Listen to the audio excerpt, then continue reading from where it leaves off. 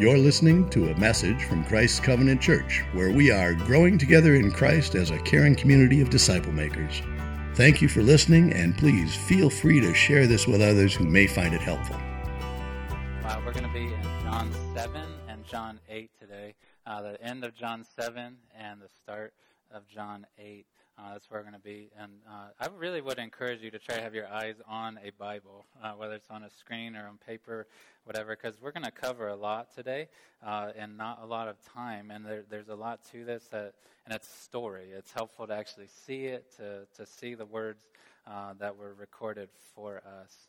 But while you're finding that, I was thinking about golf this week, of all things. Are there any golfers in here, whether young or old or men or women? Not very many. A couple, man. A few. Wow. Out of a whole crowd. Okay. So golf has fallen on hard times, apparently. But there is a important golf tournament today. Well, it's gone on the last few days. It ends today, called the Masters. It's down in Augusta, Georgia. It's probably the most well-known golf tournament, at least in the U.S. It's a beautiful course, and I'd love to go sometime. People call it a tradition unlike any other. That's what they call it.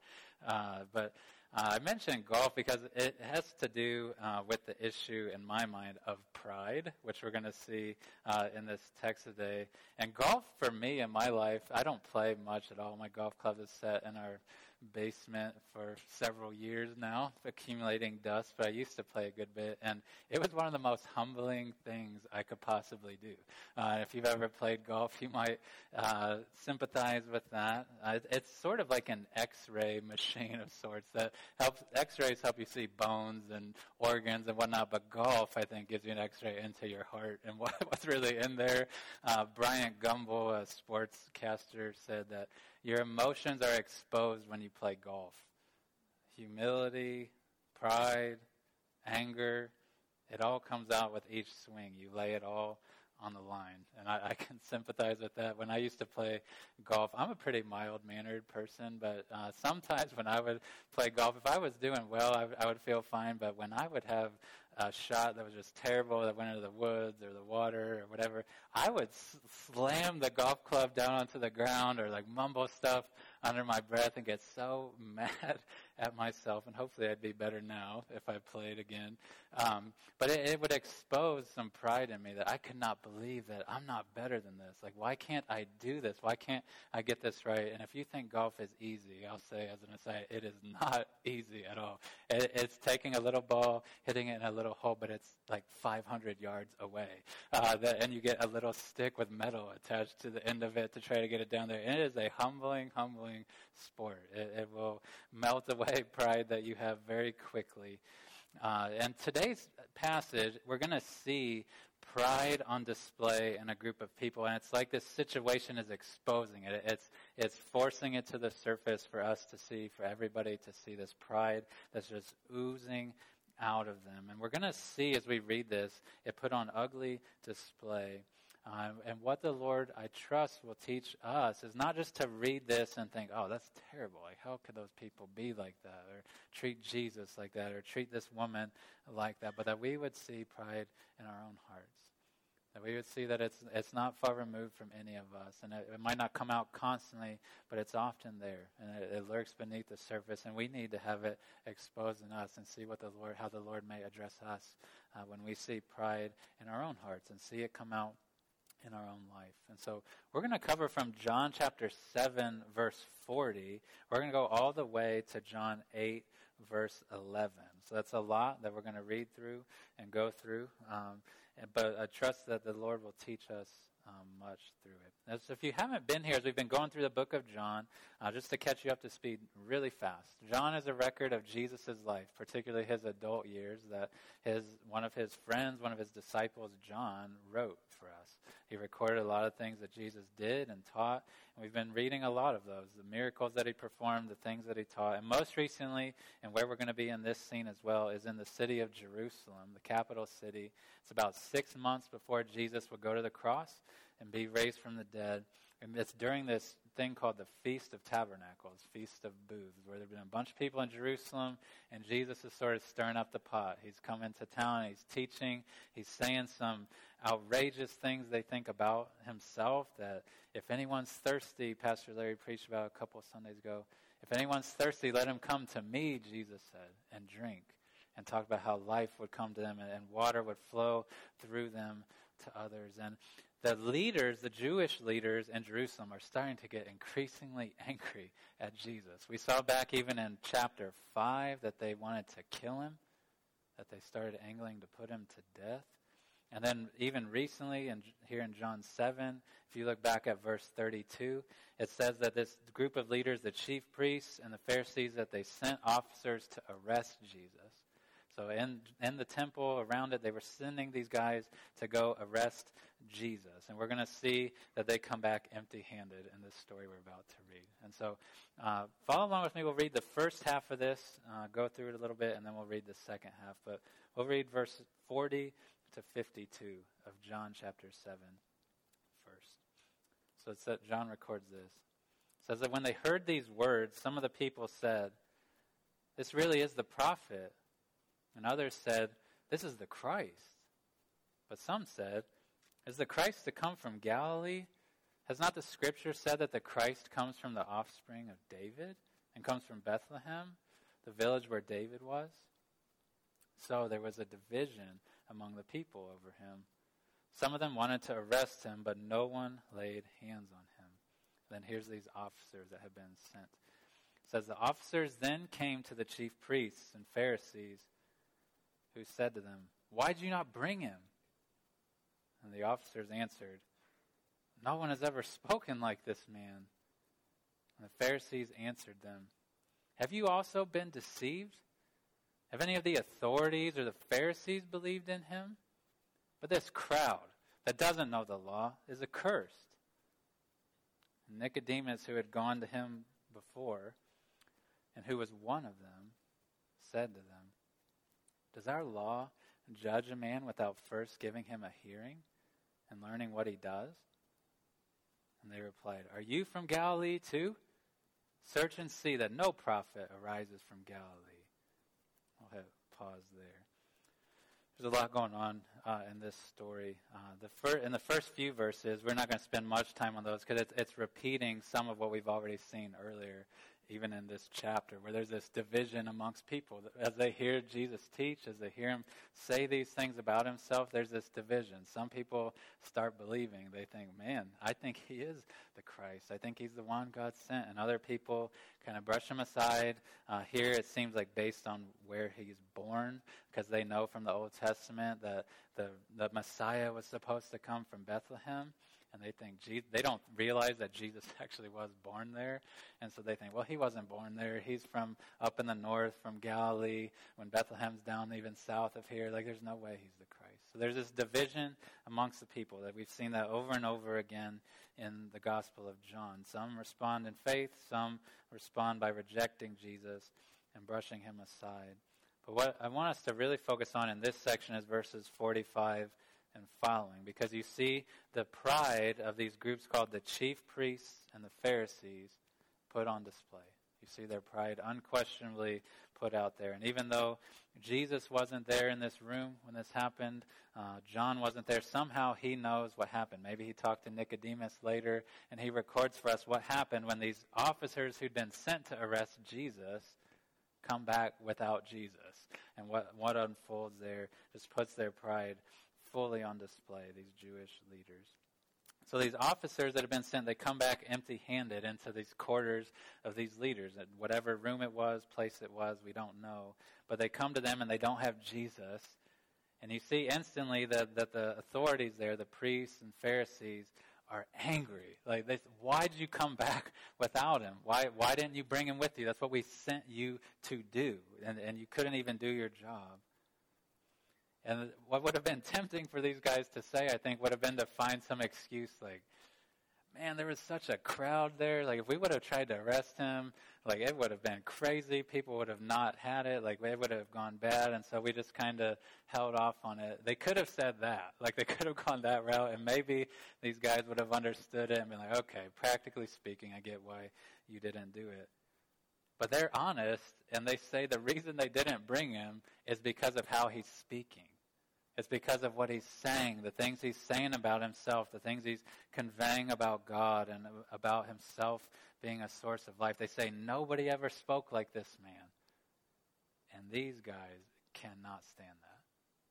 Because these people, the chief priests and the Pharisees, were the most respected people in Jewish society. They were the ones who were the teachers. They were the ones who were respected. They were the ones who people would follow and have this utmost respect for. And these guys they're supposed to be doing a job for them. They're sending their underlings to go do their task, they think. They come back and they're defying them.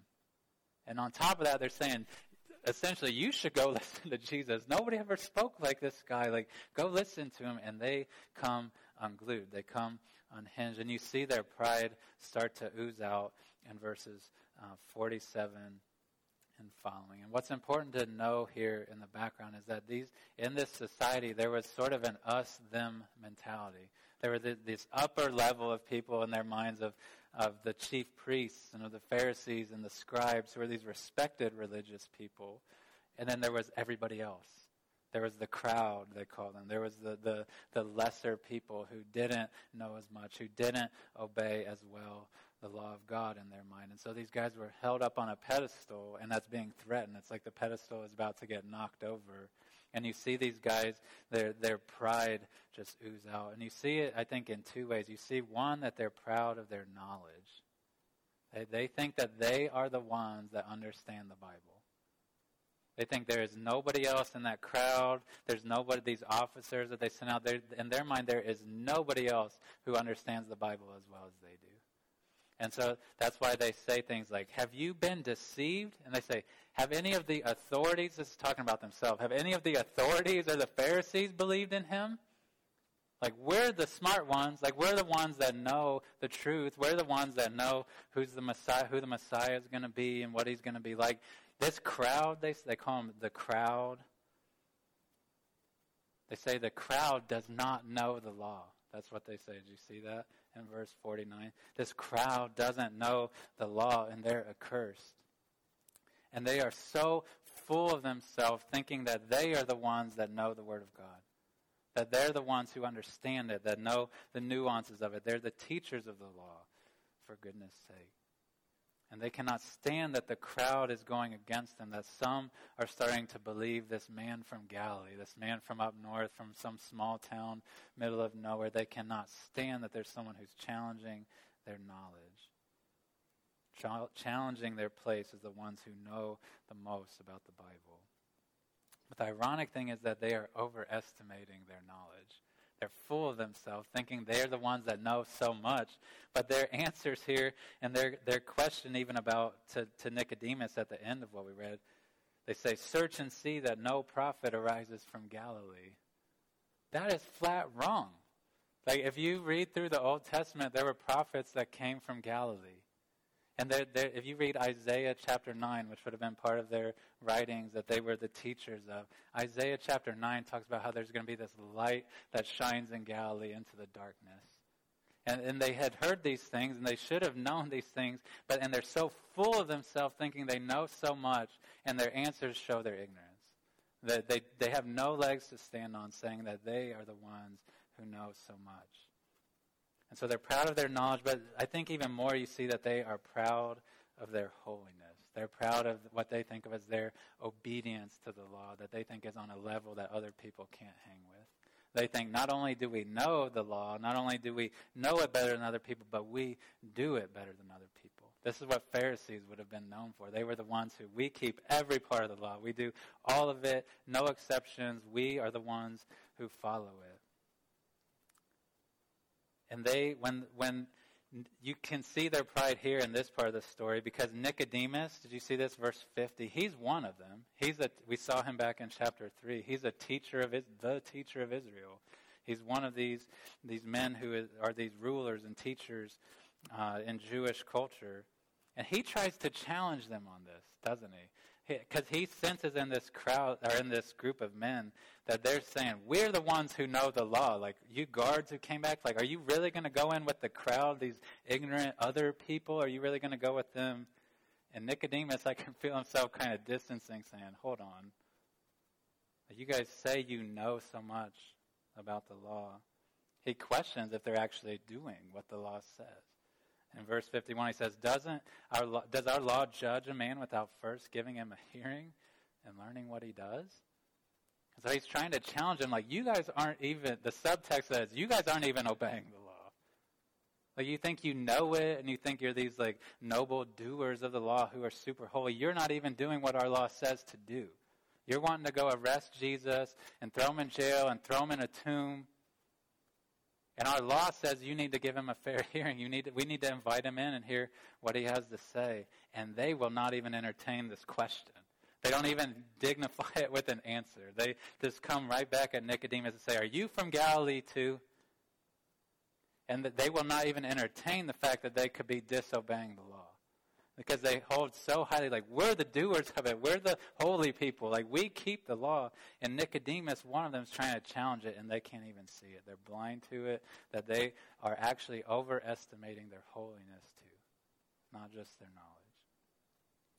My first word of application from this section would be this to us, is to let God tear down your pride. Let God tear down your pride.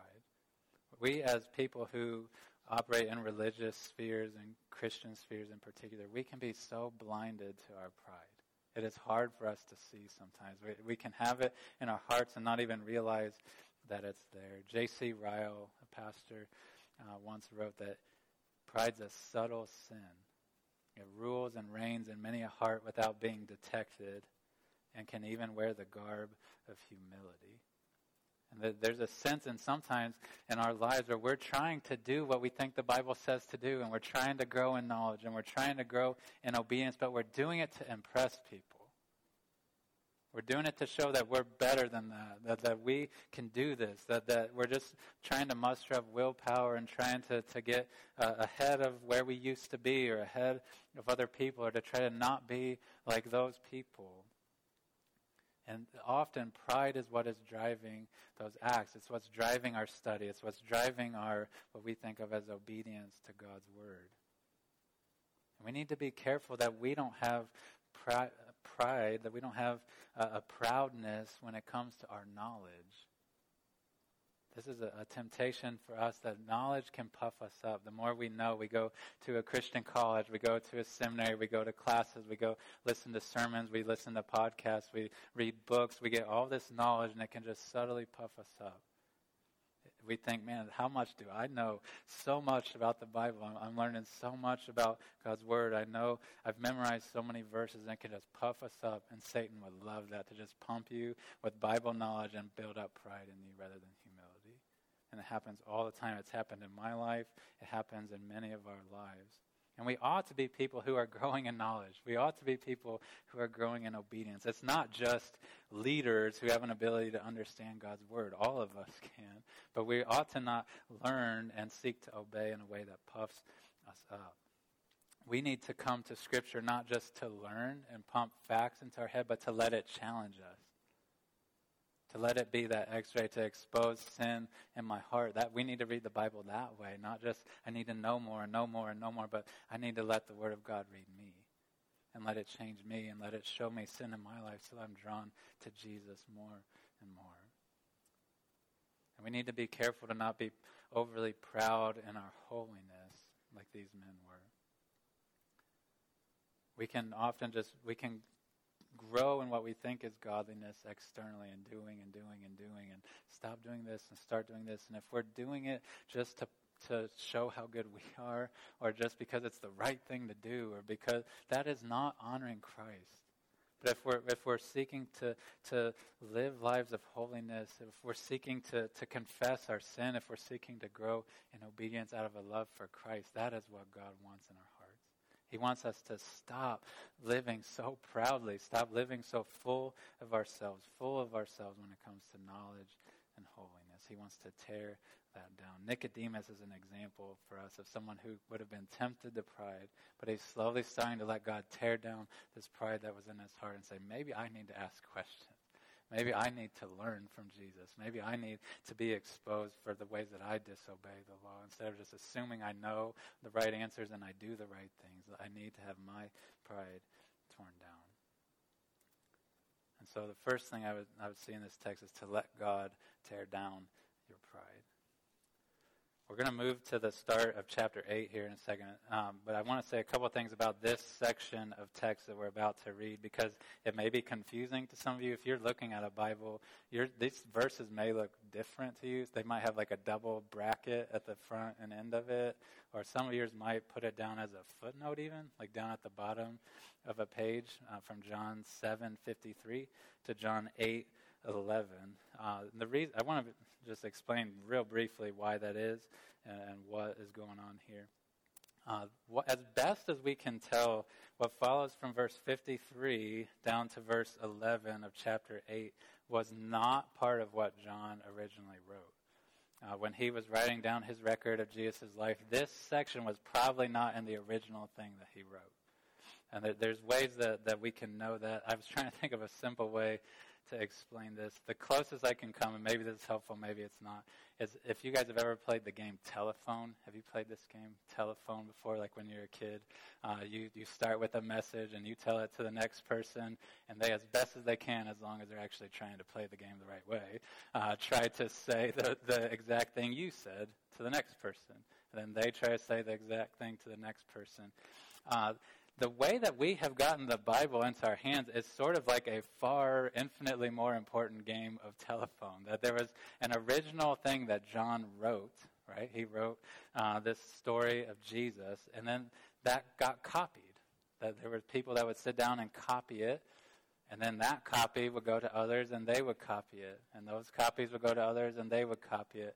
And almost all of those copies are the exact same as we have found them from the ancient world. But there at times would be these little letters that got misspelled or things like that. But once in a while, there would be somebody who was copying something who we don't know the reasons, but they would put a little story in, or they would add a sentence or something like that to try to explain a little bit or set some context. And they would interject this part into their copy. But then what happens is as that copy gets copied, it gets included, doesn't it? And it slowly can start to feel like it's part of the original. But as we've discovered, as archaeology and whatnot has found earlier and earlier copies closer back to the original one that John wrote, this section actually was not in it, even though it was in some of the later ones. Does that make sense? That was in some of the later copies. That does not, so we're still going to read it, and I think we can learn from it, even though John probably didn't write it, because I would guess something very similar to this actually did happen.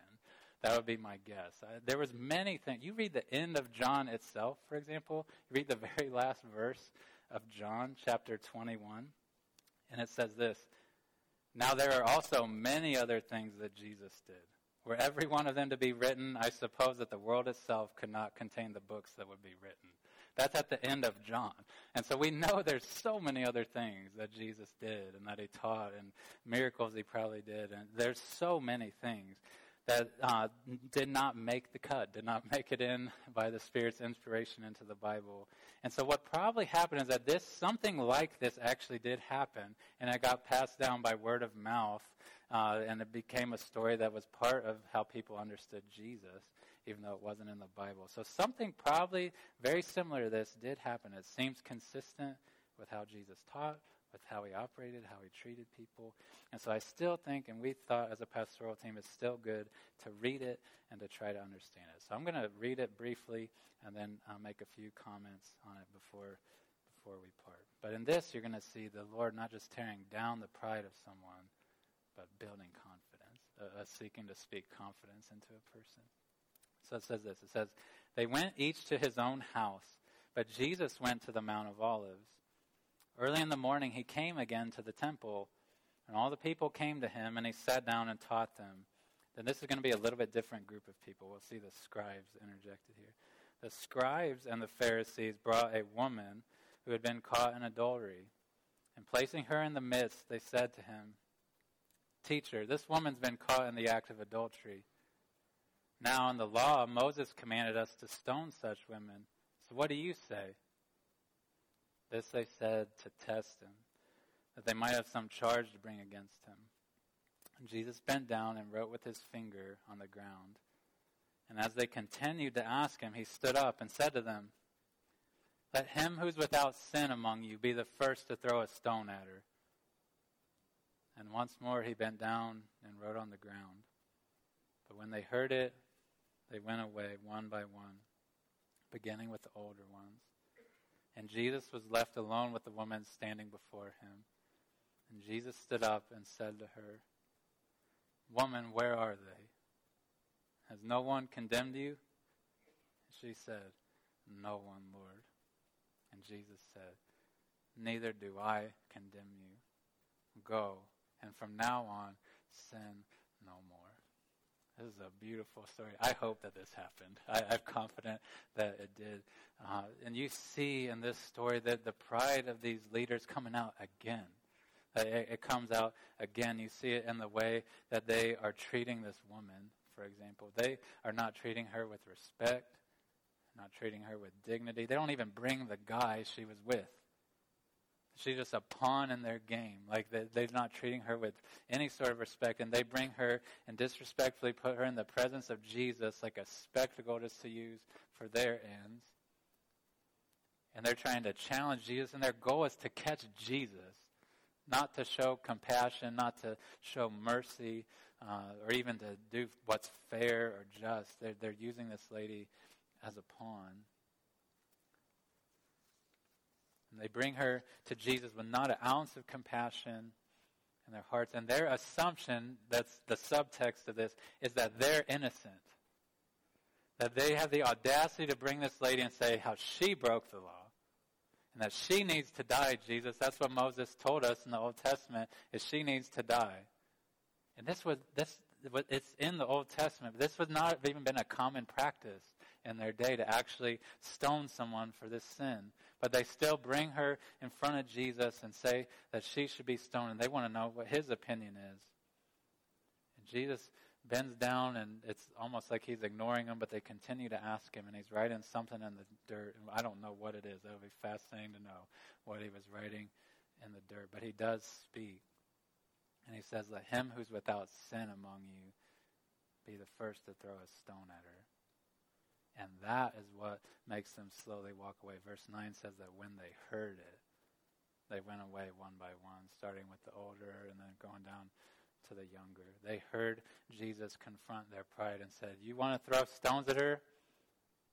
Whatever ones of you are innocent, line up first." And it apparently cut to their heart. They couldn't, in good conscience, do it and say, "Yeah, I'm innocent. Like I can come and be part of this to put her to death." And they walk away. Jesus is tearing down their pride. He's showing mercy to them, trying to expose their pride and tear it down. And they're convicted of it, I think. But note that they walk away then from Christ. They realize they're sinful. They realize they're proud, but they walk away from him. The one who could actually give them confidence. And they probably walk back away and just are seeking to be better, would be my guess, to seek to not do that again. Like, I need to become a better follower of the law. They're walking away from the one who can give life, from the one who can give them forgiveness, the one who can give them the solution to their pride. They're walking away from him.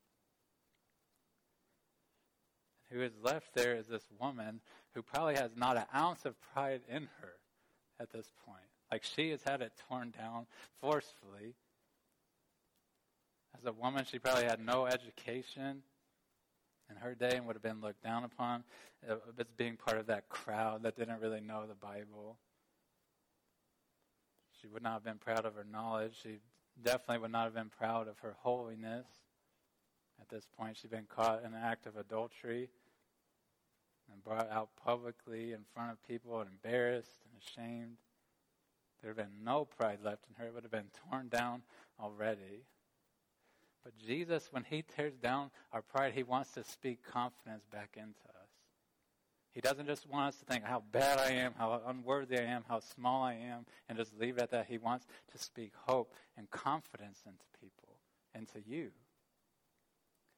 And that's what I would say, that we need to let God build up our confidence after he's torn down our pride. Because Jesus, when he comes to this woman, first he shows her, he says, where are they? Like these people who were condemning you. Is anyone condemning you? And she says, no one. And then he says these words that he would speak to us as well if we put our trust in him. He says, neither do I condemn you. He's saying, I am for you. Like, I love you. I know your sin more than you. I know it more than you do. I know how awful it is more than you realize. But I do not condemn you. I am for you. I love you. And Jesus is speaking a word of approval to this woman, a word of confidence, a word of hope, a word of approving love of her. Because he is the one who is without sin. He's the one, if anybody had a right to throw a stone at her, it would be him. If you were making a line of the holy people who would have had a right to stone her, he would have been at the front of the line. And the one who could throw stones at her just gives her hope and says, I love you. I don't condemn you. I'm for you. And he's not just brushing aside the law and brushing aside her sin. He says, from now on, sin no more. He knows how serious what she just did is. Because 6 months after this, he was going to die for it. And the one who kept stones from being thrown at her let something far worse come upon him. Even though he was innocent. He said, let the death come to me on the cross. Let her sins be put on me. Let his sins be put on me, and I'll be judged for it. And that's how he can say, I don't condemn you. I know you sin. I want to tear down that pride that you have in your heart. I see it. I know it. I'm going to tear it down, but I'm going to speak a word of encouragement to you because I'm going to die for those sins. And I'm going to be raised from the dead, and I will forgive you if you come to me in faith. Note she calls him Lord, doesn't she, in verse 11. The other guy that just called him teacher, she calls him Lord. And to any of us, no matter how prideful we are, no matter how sinful we are, if we will come in repentance and humility and faith towards Jesus, he will say the same to us, neither do I condemn you. And that should give us confidence. God, as he tears down the pride in us, he wants to give us confidence that he is for us, that he is with us, and that he can give us power to change. That's why he says, from now on, go and sin no more. He wants to give us hope, not to be arrogant in our obedience and our holiness, say, I'm going to help you obey. I'm going to give you the power and ability to do what I call you to do. There's a quote from Tim Keller that I think I've quoted before, but I will quote it again because I like it. And it's a good reminder to me. And I'll close with this. In thinking of pride and of confidence, he said, the fact that Jesus had to die for me humbled me out of my pride. And the fact that Jesus was glad to die for me assured me out of my fear. That is beautiful. Like the fact that Jesus had to die for me humbled me out of my pride. But the fact that Jesus was glad to die for me assured me out of my fear. And he knows, and I would say to you that the work of Jesus, what he wants in your heart is to pull down that pride that he had, and for the sins that he had to die for. But he wants to speak back confidence into you that he's for you, that he's with you, that he will help you